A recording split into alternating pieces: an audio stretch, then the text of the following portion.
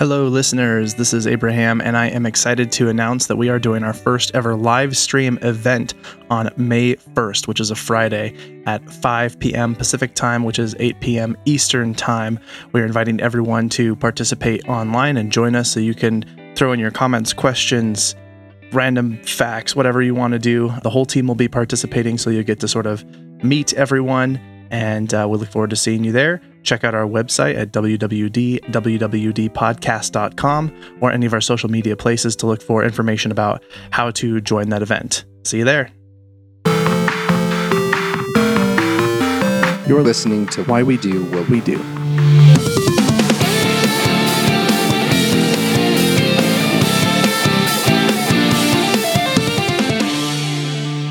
Welcome to Why We Do What We Do. I will be your host, Abraham. And I'm Shane.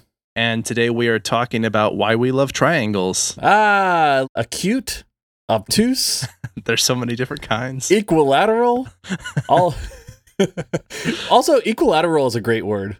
Yeah, maybe that should be a band name. It'd be like a prog metal band or something. Yeah, like a Rush cover band. There you go. Well, a Rush cover band.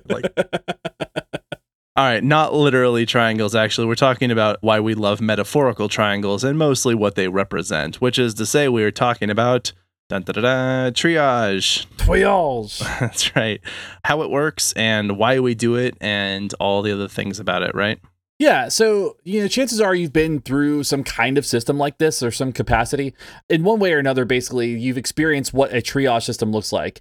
Because it's applied in so many different areas or domains of human activity, particularly where large groups of people have the same general need, you'll see this a lot in like a medical facility. So as a matter of fact, I was just in an emergency room recently and they had a big sign over the check-in that just said triage. Like that's what it said when you walked into the emergency room. Right. Makes sense. Yeah. Now, most people who are familiar with this might feel like this seems like a fairly common sense idea, but it is worth pointing out like this had to come from somewhere. And it's maybe even more recent than you would have guessed, at least in the iteration of it that we now know. That's always my favorite thing about any of these topics that we cover. It's like, oh, I feel like I've heard about this my entire life. Oh, it's only 20 years old. Right, yeah. And if you're like us, you'll probably start to think of other situations where triage might vastly improve that system. So you'll kind of take this process or take this concept that we're talking about and start applying it to these different scenarios that you might come across. Right. So today what we're going to review is what we know about the history of triage. We are going to talk about various systems of triage where they have sort of been applied and ask the question, is this the best idea ever? Spoiler alert, yes, it is. Yes. This is something, I feel like we do a lot of episodes where we're very critical of something, and I love doing those because I think that they're fun, but I also love doing these episodes where we get to err on the side of just wild optimism and positivity, and this will be one of those. Yeah, one day we'll do an episode on toxic optimism, but today, this is good optimism. There you go. Nearly toxic, but still pretty good. So it's worth, like all of our topics, we want to go into a background a little bit. So we're going to start with defining triage and what it means and kind of where it comes from. So to start off, the definition of triage comes from the French tria or trier, or however you pronounce that. French is not a strength of mine. I actually dropped out of French in college, So from this word, it means anything that has to do with sort of sorting, selecting, shuffling into groups, that sort of thing, or maybe just saying grouping as a way of considering it. But yeah, that's essentially what that word means. As a noun, it refers to the system of assessing the need of intervention or support, usually, historically, in medicine, as you mentioned earlier. However, it can also be used as a verb. And when doing it this way, it refers to the process of sorting people. So, for example, you can be triaged, or I can triage you. And although it may sound dirty, it's not. And again, this means that you're sorted into a category of need for some kind of intervention or support. Yeah, and there are different categories of triage. So you'll see that there's something like social standing, severity of injury, success likelihood, sometimes referred to as a, quote, advanced triage, end quote, time to deliver treatment, and preventative and systemic triage. So you'll see a lot of different ways that they use categories to help kind of shuffle people into the right places. Yeah, and that part of that list is how it has been applied in the past. So like social standing doesn't necessarily apply as much anymore, but these are the sort of the criteria by which people have implemented a triage system. And one thing you'll know is you hear tria, that sort of prefix, you often will think of the word 3, like in triangle, for example. In this case, as we mentioned, it comes from the word meaning to sort. It does not actually mean 3, although you will often see that there are sort of 3 levels or 3 categories, 3 main approaches, and a lot of the triage systems we'll talk about. It just depends on the situation and the setup, and 3 is very common, but it doesn't necessarily mean 3, just for your own edification. Yeah, that's important as we go through this. The more modern version of triage that most people will be familiar with, we're going to discuss in a moment, because in doing the research for this, I actually discovered there's something that maybe a lot of people knew about this, at least history nerds, something called the Edwin Smith Papyrus. And this is the oldest known medical text on trauma, and this is from the 17th century BCE in ancient Egypt. And in this text, it outlined some of the basic principles of triage based on essentially 3 categories. And so the first category was 1, I can heal this. Next category, I intend to fight with this medical condition, which I think is awesome. It's lovely. That's so ancient Egyptian. Yeah. I think this indicates that the physician or whoever the person who was deciding how to group this person is basically saying, this is something I can work with. And then 3, the third and final one is I cannot heal this. And so you can sort of see already the beginning stages of what would become sort of a triage system later on of identifying either I can do this, I can do this with difficulty, or I can't do this. And having that be a way of looking at traumatic injury and showing a level of, quite frankly, impressive comprehension and in this history of treating traumatic injury so far back in time. And so it's, just imagine how much knowledge, if they had this kind of knowledge then, and it didn't even really show up here until about the 1700s, we'll get to in a moment, like how much more knowledge didn't survive over those periods of time, which is unfortunate because it's like we just keep reinventing the wheel sometimes. Absolutely. And, I thought it interesting too that they had kind of like these 3 pillars of medical intervention in this text, considering that the ancient Egyptian culture was so big on triangles. That's what it is. That's got to be it. That's got to be it. I'm going to make loose correlations throughout this entire talk. So. Love it. That's great. The next known documentation of triage comes from Baron Dominique Jean Larrey, right? I don't know. That's Larry? Jean Larrey, maybe. I don't Jean know. Larrey, Larrey is probably a fine guess. I feel like if your first name is Baron, it's got to be Baron Dominique Jean Larrey. That's a very good point. Well, he was a baron. His name was Dominique. Oh, I don't know. If my title was Baron, I think I would still add flourish to my last name. Understandable. So, Spiker. So Baron Dominique was a battlefield surgeon in the 1790s as part of Napoleon's Imperial Guard. So there's some really cool documentation that came out of this area. Yeah, and so he essentially was, going back to the sort of categories of triage that existed, there was this idea that wasn't exactly triage, but in a way it kind of was, which was save the wealthy elites first. Ooh. And that was the social stratus sort of thing, social standing categorization, and sort of work your way down. And Dominique Jean Larrey, or maybe just call him Larrey or Larry, he instead was categorizing these soldiers in the battlefield based on the how much time it would take to help them and the severity of their injury. Okay. And so this was no longer social standing. It was not even first come, first serve. It was looking at the battlefield thinking, like, we have a lot of people to help here. Let's prioritize our time and the amount of medics that we have to best serve these people.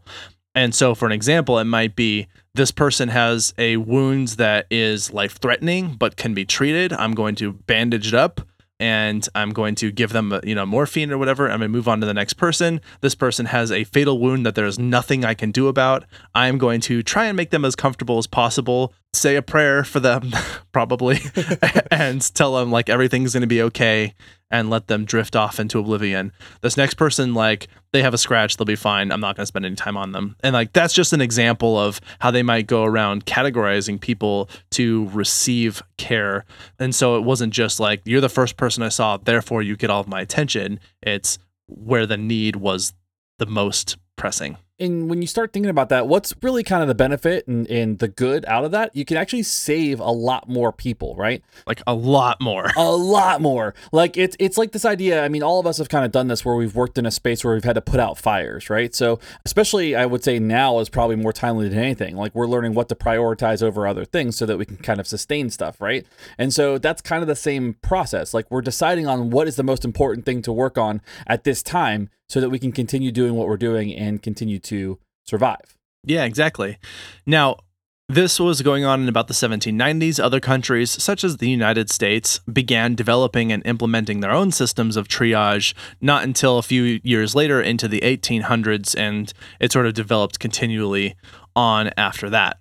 Yeah, so interestingly, with triage, you can have an embedded triage system. So for example, a 2006 article in the Emergency Medicine Journal pointed out that in an emergency, there will be a triage system for when, where, and who will dispatch for help, a triage system on the ground at the scene of the incident, and a triage system at the hospital or treatment center. So you'll see like almost like a triage of triage, like a system of triage that goes on at each level of intervention. And I'll link that article in the notes so that people can check that out if they'd like to. Furthermore, as a patient's symptoms improve, deteriorate, or otherwise change in some manner, that patient will likely be resorted again into a new group as it is needed. And therefore, what's important to understand about this is that this triage process is ongoing throughout the care of the patient. They don't just get lumped into a group and then they just stay there indefinitely. And the implication of this that might seem obvious to some people is this likely means that they're going to change hands a lot. But this should be done in a way that ultimately benefits the patient and other patients who have higher levels of need. And so just an example of this being, if someone comes in for some emergency medical situation, or at least it seems like an emergency, they sort of improve on their own. They might be shuffled out of like high priority group to, we will get to you as soon as we have dealt with these other people who desperately need our attention. Or alternatively, they might come in at what seems like really low priority, and then they rapidly deteriorate to this person's in critical condition and needs attention now. And then they will get that attention when needed. But, you know, it's just paying attention to where that person's at. Yeah, absolutely. I mean, and that's probably one of the best features about triage is that this idea that wherever you end up, it's not static. So that ongoing assessment piece is designed to allow you to move to the place where you can get the most help at that time of need. Right. So to kind of go forward here a little bit, John Wilson in 1846 added another level, or maybe even replaced the level of focus to prioritize success rate. And so that is, we're not going to spend as much time working on patients that are unlikely to survive anyway. And that's kind of goes back to the papyrus, you know, the Egyptian method previously mentioned. We're basically saying like, hey, there's nothing we can do here. So let's go ahead and allocate our resources to the place that's going to be the most benefit. Right. So that categorization of what you kind of see as systems of triage, one of them being, where are we going to be the most successful? Let's spend our time there. Another one that started to become more relevant in World War II shifted focus instead toward efficiency of time. And the idea of this triage system was how many people can be helped in the shortest amount of time. And so it was like, if this person's going to take me an hour to work on, I could have saved 30 people in that amount of time. And so you can see, like, I don't think there's necessarily an objective way to weight the importance of one of those. I think it's just a matter of sort of considering the overall context of that situation. And in World War II, there were so many people that were just in constant need of attention. The focus just had to become on, let's save as many lives as possible, and less so about like, let's really figure out those people who are in the worst condition and need saving, because like it might just line up that you had someone who was in desperate need of saving and it was a quick thing that you could do. It's like, all I have to do is like tape up this wound that will stop the hemorrhaging that's happening. They'll be okay. And like, that's great. Like those things make sense. But otherwise it was focused more on just like, if I can save 30 lives in the time it would take me to save this one person, I'm going to save those 30 lives. And, you know, that's, I think, an understandable sacrifice to have to make, sad as it is. Yeah, and given the context of World War II, that makes the most sense from a functional standpoint, right? Yeah. Like if I can get more people up off the ground and back into action, then we're going to have a higher success rate. That's a fair point. I wasn't thinking of the back into action part, but that's understandable, yeah. Yeah, I mean, that's the first thing I thought of. I was like, okay, if I can get more people up off the ground and out of these beds, they can go right back into the field. And that happens so much because their resources were so limited. Yeah, here's a morphine, here's a gun, go do some damage. Oh, that sounds like my recommendation later. I was going to make a really terrible joke about maybe a certain chain of stores where you can get both like Prozac and guns, but I'll just leave that one there. Yeah, we'll drop that for a second. So, another cool thing that you'll see, and you've probably experienced, I mean, hopefully you haven't experienced this too much, but this is something, if you've ever visited an emergency room, you'll notice that they automatically do triage. So I have an example of when one of my best friends broke his collarbone skateboarding, and we brought him to the emergency room, and it was a broken bone. He wasn't going into shock. He wasn't bleeding. And so he waited a little while in the emergency room, while somebody who might have had a more life-threatening injury was probably receiving services in that moment. So there's already an automatic like prioritization within that space. Yeah, in just a moment, we'll discuss sort of what that prioritization looks like specifically with traumatic injury. And we will also talk about the criticism that some have of like, hey, this guy's sitting there with a broken bone, just waiting. So, but that being said, essentially the point of bringing that up, besides letting everyone know, is that these systems of triage have kind of been embedded in certain places so cohesively that we sometimes don't even notice that they're there, and ER is one of them. A lot of medicine, that's where it is. Now, people have in the sort of modern age tried doing triage by phone. This is very difficult. There is the idea of doing triage virtually. At the time that we're recording this, at what seems like we're still headed toward the apex of the COVID-19 situation, doing triage virtually is probably something that people are figuring out pretty quickly. So these are systems that could work. Right now, I think it's not really clear what that looks like, and it's still difficult, but they are at least being developed. And anytime there's a time of need, I'm sure that a system will kind of fall into place or kind of develop naturally as a result. Because I think that the idea of triage is just so naturally occurring now at this point in time in our culture that we're going to find a way to triage wherever we can. We're so good at, like, we have a desperate situation. We will find a way out of this in some capacity or another, even if doing so is like stumbling and nonsensical and horrible and ends up not being very efficient. We'll get there. Yeah, we'll get there. Yeah, I mean, a good example of that will be like incident triage, right? So like, for example, like a terrorist attack. I mean, both of us were alive during 9/11, and just the idea of prioritizing what to do, where, and when in such a large scale attack was, I imagine, very challenging. And you know, you've got first responders on the ground, you've got people, military leaders who are trying to figure out what happened, you've got all these different people that are trying to figure out what went on. But at the end of the day, the first thing is, let's get these people safe. Let's make sure that we treat the people that need the help the most in that moment. It's kind of weird to think about that people who maybe were born in 2001 when 9/11 took place are now old enough to vote. I'll tell you what's weird is my daughter was born in 2006 and she asked about it because it happened before she was born. So she didn't live through it. And she's like, you were there? And I was like, I wasn't there. But to explain a historical event that they learn in textbooks now to somebody who wasn't alive for it is very strange. Right. Yeah. So anyway, going back to that example you gave of the incident triage, this particular system is like, you don't typically see this, right? This is a sort of one-off thing where some emergency spontaneously occurs and you have to have a triage system sort of slammed into place. A lot of times in these triage systems, and they actually use this in a lot of different systems, medically and otherwise, they'll use these cool sort of tags. And so if there's people, what they'll do is they'll either tag these little lights onto them that they're sort of like on these carabiners, and the lights have specific colors, or else they will have these medical tags that they'll put on them, and they'll like just tear off whatever level that they're at with like a color code, and they'll be able to put some really basic information on that tag about that person, and that helps sort of the frontline workers go through and figure out, like, if these are minor injuries that you only need basic training to deal with, then those people will go to that color. If they need more intensive treatment, then they'll get put in like a specific place. So just kind of these cool systems that have been put into place where they're so well established for the most part that the emergency responders just have those on hand in case they need them. And I think people are continuing to look at what's the most efficient way to do this, but kind of a cool thing there. I mean, it's interesting to see. Like, it's a system that works. All right, let's talk a little bit about this trauma triage, as I mentioned earlier. And this is how to make that decision. And it's easy as A, B, C. And D, E. Yeah, A, B, C, D, E. The idea here being that focusing on these things as informing sort of where that person is at and if they are in need of immediate and critical intervention. And so one is whether they have control of their airway, and if their spine is basically working, or if it's been crushed or otherwise damaged. Another one you'll look at too is breathing, right? Making sure that person has some kind of cleared pathway, airway. Like they talk about airway control, but like just making sure that person is actually breathing and it's not just shallow breathing. Yeah, if you look at the flow charts for these, if they're not breathing, it is like all hands on deck immediately.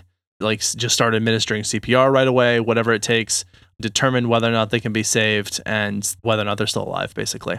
If there is circulation is critically important. That one, as I basically just mentioned, if they have a pulse, is the next one. So that's we have ABC, airway control, breathing, and circulation. Yep. D is going to be disability or neurological status. And so this is what you'll see when like first responders will ask questions to kind of orient the person to where they're at. I saw a video that an officer recently was asking somebody what month it was, and they said Obama.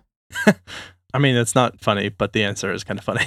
He said, like, you know, she was very clearly neurologically impaired as a result of whatever was going on. There were substances involved. So at least it wasn't like a debilitating thing. Right. But it was one of those things where it was like, that was a clear test of that D in the trauma triage. Yeah, essentially, like if there's some kind of brain damage, then that's often going to mean immediate intervention is necessary. And then the last one here is exposure during undress. And this has to do with making sure that you don't accidentally expose them to like hypothermia and that sort of thing. Or if they already have hypothermia, whatever it is, just being careful when you're prepping them for intervention that you don't expose them to greater harm.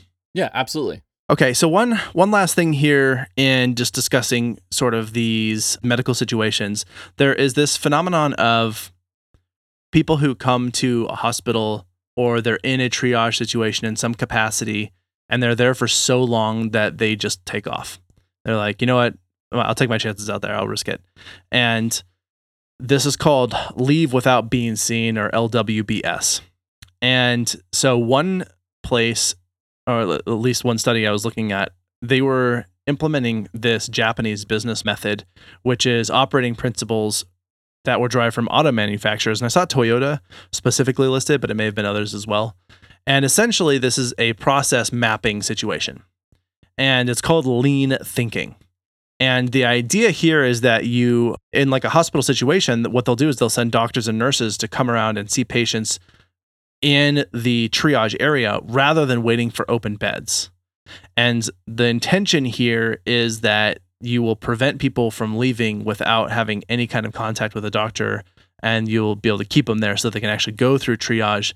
And there's a little bit of a sacrifice here, because if they do this and they're like out in public, then they might be exposing this person, like they're around other people, their privacy basically is being compromised. And not only their privacy, but like a lot of things about their privacy, including what their medical condition is, might be somewhat compromised. So there's that as a consideration. But what they did see is they reduced the percentage of people who left from 4.5% to 1.5%.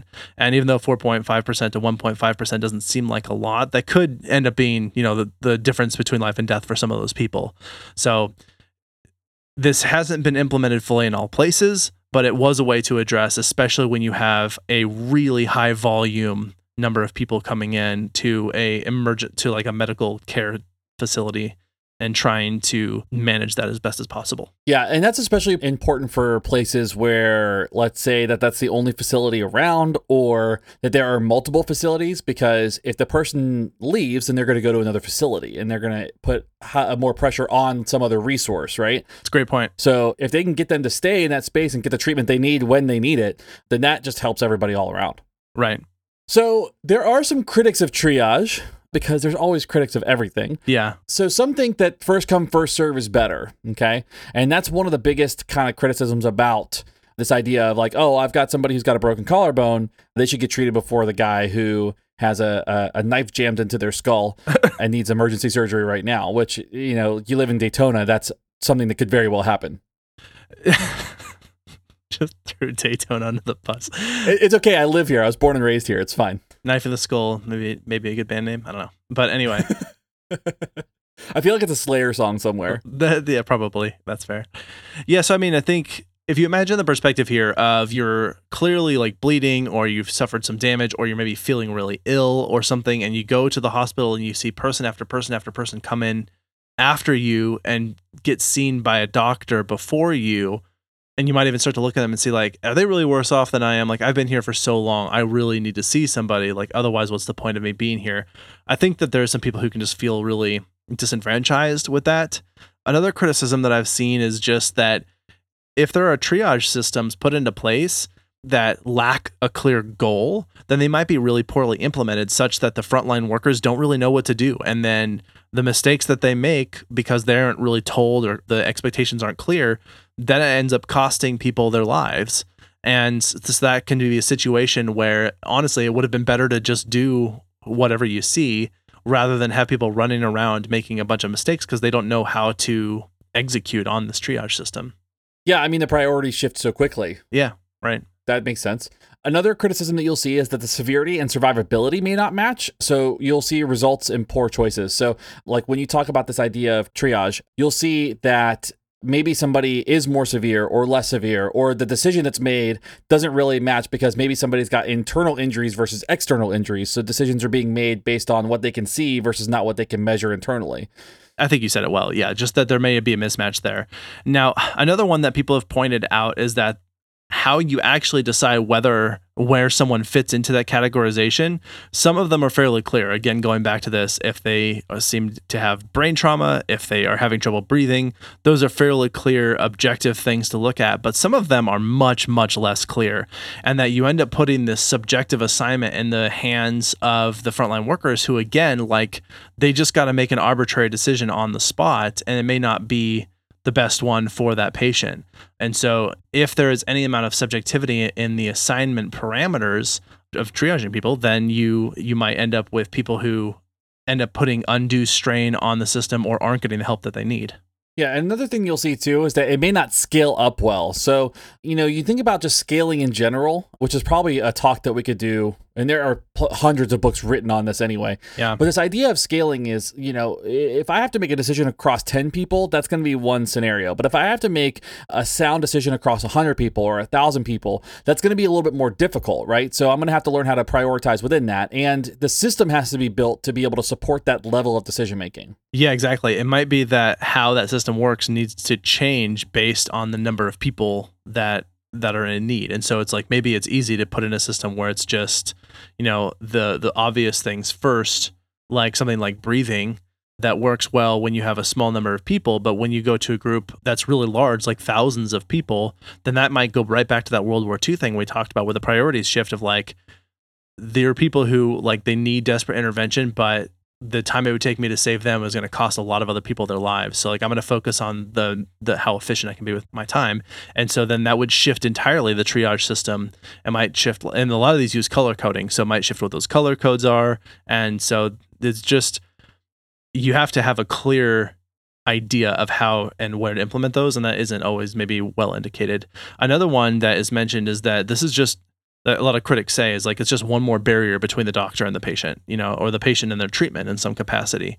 Of like, not only do they have to know like what to do and where to go, but they get there and then they, rather than get a treatment, they have this new step they have to go through, which is the triage system. And so that's just another criticism that I saw. Yeah, which probably brings up the point, and you'll hear this a lot, is this idea of the triage system being unethical, which I think is really interesting. Now, when you get into ethics in generally, like when you're in a helping profession and working in like any sort of like human services, the idea is that you are supposed to do no harm and do good, right? So with ethics, you'll hear that kind of like that spirit of any sort of ethics code is this idea that like, I'm going to try to minimize harm as much as possible. And so some people will say that the triage system might actually cause more harm because people are waiting for services or waiting to be treated. Yeah, there's a lot of considerations around when you have to make decisions about sort of who lives and who doesn't, who gets treatment and who doesn't, how quickly they get it. That can be really difficult to make those decisions and feel like it was a justified position. And then it's really difficult then to justify post hoc if something bad were to happen.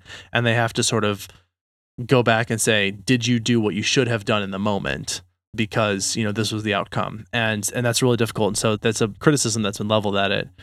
And then the last one here is that, and this is actually leveled specifically at that lean thinking system we mentioned before, is that this rapid triage doesn't actually get the job done. And instead, at least the article I was reading, they argued that that lean thinking system prioritizes profits over patient care.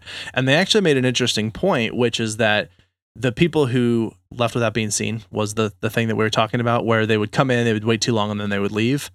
While the system might have them be seen, the quality of their visit may have been so poor that it didn't actually result in better outcomes. And so it was like just doctors rushing around, spending 5 or 10 seconds with a patient, or nurses rushing around doing this, such that like they were technically seen, but they weren't actually helped or sorted appropriately. And so they maybe still left, but they didn't leave with appropriate intervention.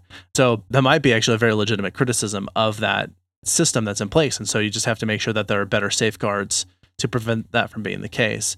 And so this idea that just do as quick fire as much as possible may not give you as much time as needed to appropriately assess the situation and then triage that patient in the way that's the best for them. So there just has to be a lot of safeguards in place for that. Yeah, I mean, it sounds too like whenever there is like a triage system set up, that there has to be very clear and described goals of what the triage is supposed to be, like what the value of that triage system is supposed to be. That way, it's like, it's helping people first, it's whatever it might be, but understanding kind of the model in which the triage system is fitting in. Yeah. Now, we had talked about those sort of categorizations of triage that describe essentially how to prioritize it, but there's one that sort of was different from just how to prioritize or how to sort people, and instead is triage that's sort of at the preventative level and the systemic level. And this is a very interesting type of triage that we'll go into depth here in just a moment, but let's give a brief overview of this. It's not talked about as much, but it's also typically less systematic. So there's not a lot of color coding. There might not be labels. There might not be the same type of organization that you'll see in maybe like a management type of triage that we've kind of described before. But these preventative ones, that's one of the big things. It's less systematic. Right, it's because it's proactive instead of being reactive. And so an example of the idea of preventative triage might be education made available through free online resources or through, for example, TV awareness campaigns. There might be a sponsor to specifically say, hey, this particular drug is causing people to like get cancer or something. And so by putting out that awareness campaign, people stop taking it, then they reduce the need for triage at the reactive level once they have the problem to begin with. And one of the challenges with this is that there are specific regulations around advertising and labels. Like somebody can't just come out and say, chocolate is poison, you shouldn't eat it. And then do this like preventative thing where it's like, well, chocolate in excess could be unhealthy. And that's probably more of the label that they're looking at. So like the terminology, the language that's used around it, any advertising around those types of things, there are very specific regulations about this type of thing.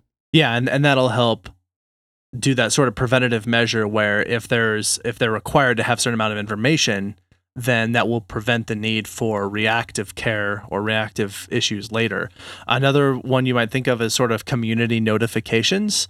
Again, this seems a little bit more reactive in this case, but this is one where essentially you're trying to reach a very wide base of people in this particular situation. And the thought that I had as an example of this is like Amber Alerts, where if in your area there is an Amber Alert, like people get automatic push notifications to your phone.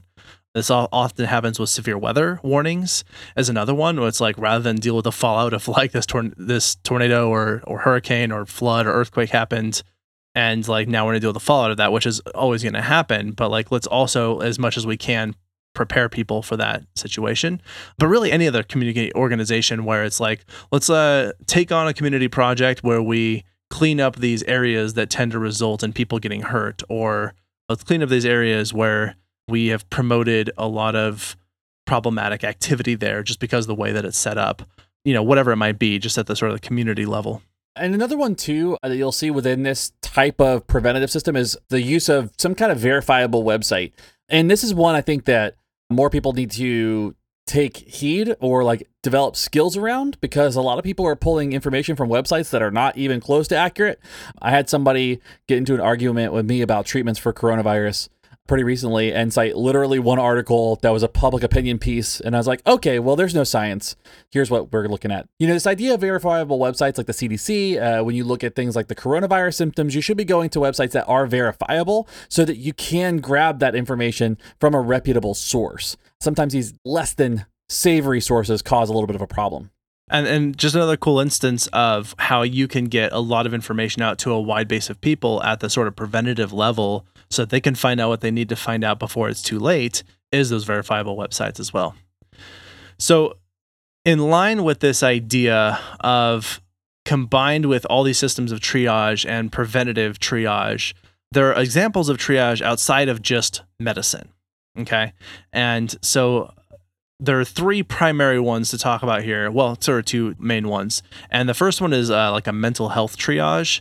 And the second one I want to talk about is called multi-tiered systems of support, which could mean a couple of different things. But inside of that, the two that talk about are academic triage and then school behavior triage.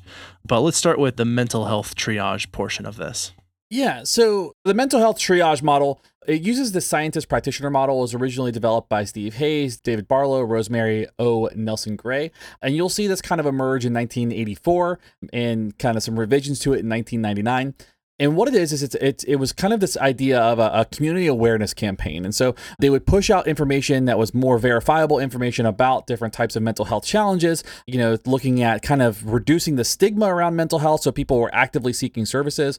But it was more so a preventative model than it was really kind of like a management or a reactive model, as far as I understand it. A lot of it was focused on that preventative model, but it actually did flow through all the different levels. And so it's set up at its base, like assessing the level of need so that we can assign people. There's awareness and then like diagnosis, as well as sort of a point of contact person who helps then direct that person where they need to go, and then going through appropriate screening. And then you get in the reactive part of once you've identified someone who needs help, then there is where they then get placed. And there's sort of your frontline workers who's like, we can implement this generic intervention, sort of mental health counseling thing, that's going to work for almost everybody. Versus like, here is a particular specialist who's like, they are at the point of the generic style of doing intervention with this person is insufficient to meet their needs. And so like they're the sort of high level specialist. And then even a step beyond that is people who are like, let's organize all the information about this to create a research database so that we can help inform all those other levels of this sort of thing. So it was a very cohesive system of evaluating need and mental health that flowed through these levels of triage, where it's like, let's start at those preventative measures first, moving up through how do we then sort people according to their need and that sort of thing. And it was a really cool example of how do we apply the same system of sorting, grouping, and efficiently moving people through that system at all levels. And I think it's one of the most cohesive ones that I've ever seen. Or like maybe comprehensive and cohesive. I love when stuff comes together like that. Cool. All right, let's tackle some multi-tiered systems of support. Now, for friends of the show, you may have heard us talk about this before. And one of the people who helped write the book on this, Kent McIntosh, we had on the podcast previously. And the first one to talk about here is the sort of idea of academic triage. And most people have heard of this as response to intervention, or RTI. And this is one side of the multi-tiered systems of support model. Yeah, so what you'll see here is that there are some universal teaching strategies and screening tools that can work with 80 to 90% of students. So there is kind of this process that's built that does allow for the majority of students, a great majority of the students, to contact this level of intervention that is super helpful for them. For 90% of students, or 80 to 90% of students, you have just the general practice that's going to work for most of them. However, with those screening tools, you will hopefully, or you should, identify the support that will be needed for students who just don't really succeed at that universal teaching level.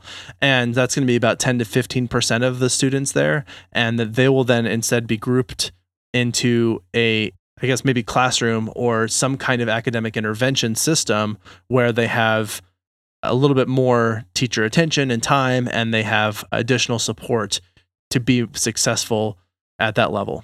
Yeah, so you might see something like where maybe a student is in general ed classes or receiving kind of general instruction, but maybe needs a tutor for like one particular subject or maybe a specific concept within the subject. Like say, I struggle with slope in algebra, so maybe I get a tutor just for that particular concept or topic. And I don't think we mentioned this earlier, but the sort of universal teaching strategies is referred to as tier 1. That second level up here of slightly higher intervention is tier 2. And then the last tier, or tier 3, is intensive support for students who do not succeed at that tier 2 level. And this should really only make up about 5% of students or less, and really should not be like a permanent place. Like the idea here is essentially you're trying to generally push to provide the support needed to allow those students to access the lower tiers so that they can be incorporated into the sort of general system, right? Yeah, I mean, if you think of this like as a medical model, because ultimately that's what we're looking at. If you go and get surgery, that's going to be a more invasive procedure, right? And so not everybody's going to need surgery. There's a small population that will need surgery, but then when you recover, you're going to move from needing that intense intervention to eventually being more independent and on your own and not needing that level of service anymore. So you're going to move away from that higher intervention to something a little less intrusive. Yeah, and if I may, like thinking about, like, let's say this was maybe heart surgery or something. And so if we think about this, the triage level starting at the preventative angle, then you might have a lot of education and awareness campaigns and other types of interventions that teach people diet and exercise. And by doing that, you reduce the number of people who end up needing to get any kind of intervention for some of the surgery that might be necessary for something like heart condition. Now, for some people, they're probably going to end up there anyway, just based on their genetics and, you know, their general exposure to things. But like for most people, if we can get a good system of like diet and exercise in place, will prevent them the need from ever having to go to those higher levels. Then that tier 2 is like, okay, now you need to be on medication. We need constant monitoring. We're now reactive a bit. We're maybe going to take some reactive measures in terms of potential surgeries or other medical devices to have on you. And then tier 3, I think, is the like, we're going into surgery. This needs to happen immediately sort of system. So the same thing applies here to education. Of your tier 1 is like, let's find the most effective teaching strategies that work for most people. For those students for whom that doesn't work, we're going to put them in that tier 2 where they need a little additional support. And then for the students who still can't succeed there, we're going to do the really intensive one-on-one, whatever it takes to get them being successful. Now, I think there is a question that some might ask of, what if you have a population of like just a really large population of students with special needs who need that? Then wouldn't you have a gigantic proportion of tier 2 or maybe tier 3? The correct answer to that is no. And the reason being that within a system, your tier 1 support should be the one that supports 90% of students. So if a good chunk of those students require a lot of special services, then you tailor that tier 1 support system to include as many of those special needs students as possible. And so it just becomes that it's a more intensive system. So what might look like strategies that you'd see at tier 2 will become tier 1 because that's what's needed to support the vast majority of students in that population. And that's just what you do. You just modify your tier 1. To kind of go further into that, the idea is that it's based on the needs of the population. So in Jacksonville, there is a school called Alden Road, and it speaks to that exact point that you just made, where the entire school is made up of about 300 students with special needs, and they range in severity. But you'll see that the universal teaching strategies at that 80 to 90% is probably a higher intensity than you would see in like a gen ed classroom or a school that has less of a special needs population. So it is absolutely based on the needs of that population. That school is designed specifically to meet the special needs of those individuals. Cool. And so as I mentioned, the students should sort of move across levels as they no longer need those supports, or if those supports are failing and they need more intensive supports. So you can see that in total, the system is preventative and reactive. And going back to the example you just gave of that Alden Road. And it's a public school too, so they have a lot of information out about what they do, which is really cool. Oh, interesting.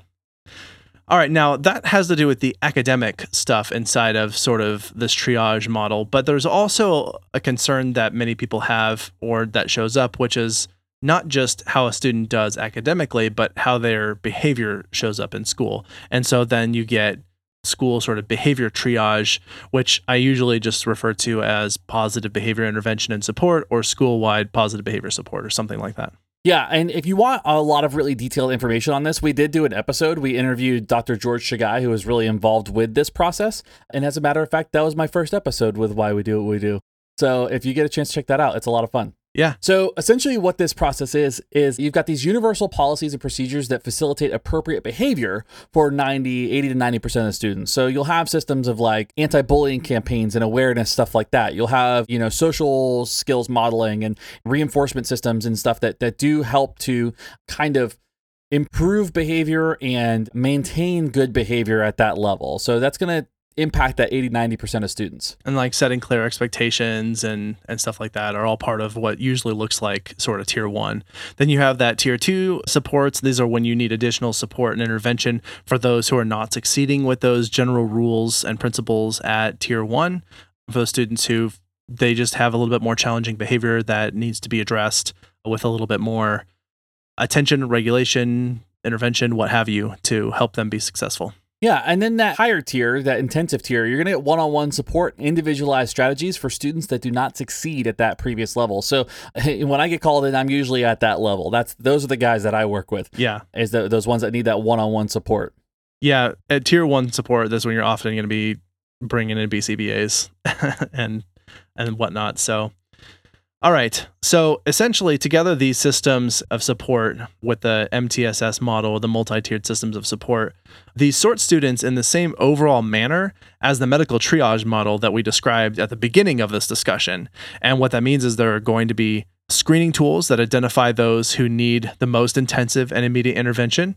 And then there's going to be those who need some supplemental intervention and general practices that prevent the need for intervention that should address the majority of people in those systems. So the overlap is fairly clear, but you can see that what that model looks like in just a completely different setting. Right. So given that we've kind of thrown all this information at you, I think it's important to ask the question, where do we go from here, right? This idea of now we know what triage is and we know what it looks like and we know how it's applied to these really important systems within our communities, but what's next? You know, in doing the research for this and thinking about this for several weeks now, and maybe longer, because I really, really like this triage system. And the more I think about it, the more I like it. And the more I see it implement, the more research there is done, the better it seems to be. And it's difficult at this point to even imagine a condition in which a triage system would not improve the system in which it is imposed, because it's such a smart way of figuring out what's the most prevention we can apply to it, what is the next most level of intervention that we need to assess, what's the highest level of intervention that we need to assess, and inside of all of the steps along the system, should we triage those steps, and figure out like, how do we move from one step to the next? And we even use the same model of like, assess the need, provide support, push them to the next level. A sort of a idea there, but like, I don't know, this just seems like it's hard. I can't think of a place where this wouldn't be a good idea. Yeah, I mean, I think, we've got a couple listed here that we just kind of want to reference real quick, but the first one I think of immediately, especially because a lot of people are active in this, is this idea of climate change and kind of how to improve the environment. If you're looking at like the least that you can do, the straw movement is one of those things that's like, that's the 80 to 90% of things that people can do, right? Like, and there's nothing wrong with that level of intervention. Right. But there is a larger level of intervention, a more intensive level of intervention that's needed right now. So if you can do that at that first tier of support, then please do that. But if there's more that you can do, then get into that realm, So I think climate change, I think of welfare systems in particular, like what does that look like? I think that could definitely improve because, some people might be receiving services that they don't really need, or people might not be getting enough services for what they actually do need. And maybe this is already being applied here. I don't pay enough attention to it, but maybe foreign policy, like that seems like a perfect place to put in triage systems of like, where do we need to, how do we appropriately sort where we're going to spend a lot of time working with other countries and where they either need our help or we need to be keeping an eye on them or whatever that might look like. I think that'd be a perfect system there to really efficiently use our resources. And same goes with immigration, right? Just being able to kind of like help sort through, who's going to have the most need, where, when. Like immigration in itself is a very complex system and a complex issue. And so applying something like this to help kind of like prioritize some situations might be really helpful. Those are all really sort of high level, giant projects that affect a lot of people. But even thinking about what if you wanted to do some community project type thing in your neighborhood, like triage that system, figure out what's the lowest hanging fruit thing that we can take on that like without a homeowners association, which is the worst and shouldn't exist at all. Maybe we take on elevating the value of the houses in our neighborhood by we're all going to just work together on some general practices that are going to improve the value of our homes because we want our homes to maintain their value. Or maybe like we all want a community garden sort of thing, even a system like that. Like there are systems of triage that could be put into place that include prevention as well as reaction when things are going wrong. And then of course, I think one that is probably relevant at the time that we're recording this to a lot of people, but I think is always relevant, is just the economy generally speaking.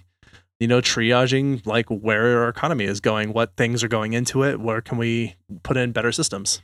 Yeah, and I think right now too, looking at this kind of crisis that we have with the coronavirus and COVID-19, I think that is a very common sense place to start. It is a medical necessity, right? It is a medical emergency, right? But just thinking about what's that least level of intervention that we need? Stay home. You're asymptomatic. You probably don't have it. Stay home. What's that next level? What's that next level after that?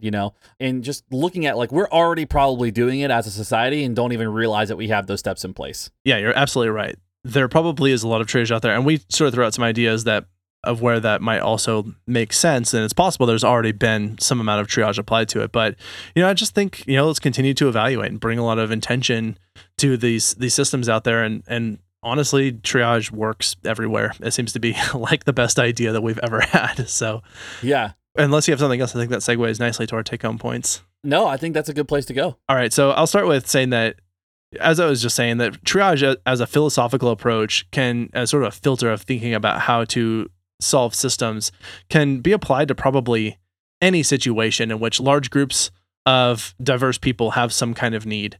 And it seems like where it's been applied, the system tends to improve substantially, sometimes by, enormous leaps and bounds, and really helps a lot of people. So it seems like it has worked really well where it's been put in. And the other side too, this idea, it's not really perfect, right? It's not a perfect system in which it's going to work exactly the same everywhere, but there's not really a better alternative. I like the idea of thinking of it like this, either we kind of get organized and prioritize stuff, or we don't. There's not really another option that I can think of that's going to be helpful. So this idea of just let's get organized, because ultimately that's what triage is. It's organize and prioritize, right? Right. If we can do that and do that in a really effective way, then that's a great place to start. And you might improve that system, but that is where you need to start, is this idea of triaging. And then I think, again, just thinking of this in terms of the context of a take-home point, the main idea here is that you have a system often for prevention as being sort of your groundwork, and then your screening tools, and then sorting by need according to some variable, such as either efficiency of time or the severity of need, or something that makes sense for that system. And so that's basically what triage is and how it's been applied. And I think that that's just a great framework to orient to things. Yeah, and probably a great place to kind of tie it all up nicely. Awesome. Great segue. Okay, let's do some recommendations.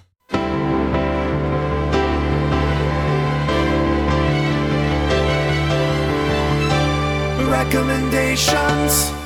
So my recommendation this week is a cultural phenomenon at this point in time. If you haven't watched it already, I recommend you taking a second to watch this, because I feel like it is a psychologist and forensic psychologist, like a case study type of dream. It's perfect. It's a show on Netflix called Tiger King. I don't know how to describe it other than it's a 7-part documentary that involves a big cat tiger owner, a zoo. He runs a zoo in the middle of Oklahoma. He's at war with a tiger sanctuary based out of Tampa, Florida. To kind of give you just some hashtags, I guess, for it, there's meth, there is polygamy, there's the possibility of a sex cult, there are explosions, there is a political campaign, there are suspected murder of feeding somebody to a tiger, and just that's all true of the show. So, and those are literally not exaggerations. Every person that shows up onto the show is exponentially wilder than the person before. So from a psychological standpoint, it is worth watching. It's a lot of murder and an intrigue. But yeah, there's also country music videos. So it has everything that you could possibly want out of a show. It's like a variety show of horror. It really is. I've described it to people. It's like watching it is like the main guy, Joe Exotic. He goes by Joe Exotic. Is like if Florida was a person. That's great. Yeah. I haven't actually watched it yet, but it does sound very interesting. So it's worth the watch. Mine is maybe a little less grandiose and certainly a lot less wild, but definitely just as much fun, which is, I feel bad that I haven't actually recommended this sooner, but we did a collaborative podcast episode for our 100th episode in 2019. And this was with the podcast group ABA Inside Track. And so for those people who are interested in behavior analysis, who like especially being caught up on sort of research and what's cutting edge stuff going on, I think that's a great podcast that I would highly recommend. So if you are interested in that thing, go check it out because it's really good. Yeah, I second that recommendation. And if I could add another recommendation to this, it would be that those people are wonderful people. And I recommend them knowing them as people because they're just wonderful human beings. Just be their friends. That's the recommendation. Just be their friends. They're absolutely wonderful. Great. All right, cool. I think that's a great place to wrap this up. If you would like to reach out to us, please email us about your ideas about Triage and any criticisms you have, but any awesome stories that you have. You can reach us at info@www.podcast.com. That last part there is also our handle on all social media. Shane is active on social media. I check out emails and I'm also check our comments on SoundCloud. So if you want to reach us, you can reach us there. If you're interested in supporting the show, then hey, tell a friend. Maybe go do some triage work somewhere. I like it. Yeah. And of course, leave us a rating and review wherever you listen to podcasts or you're listening to this. I think that is all I have. Anything else we should add there, Shane? Nope. I think that's a great place to wrap it up. All right. Perfect. Thank you to everyone on our team who does their work. Thank you, Justin, for his great editing work and production on this. And that's all we have. So this is Abraham. And this is Shane. We are out. See ya. You've been listening to Why We Do What We Do. Why We Do What We Do is supported in part by our amazing patrons. Thank you. If you like what you heard, consider becoming a patron by heading to patreon.com/WWDWWD podcast. You can also rate and review us wherever you get your podcast or share this episode with your friends.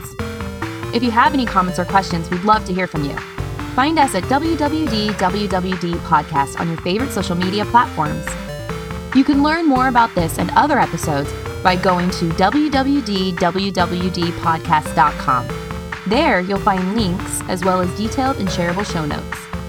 Why We Do What We Do is researched and produced by Abraham, Ryan O., Shane, and Miranda.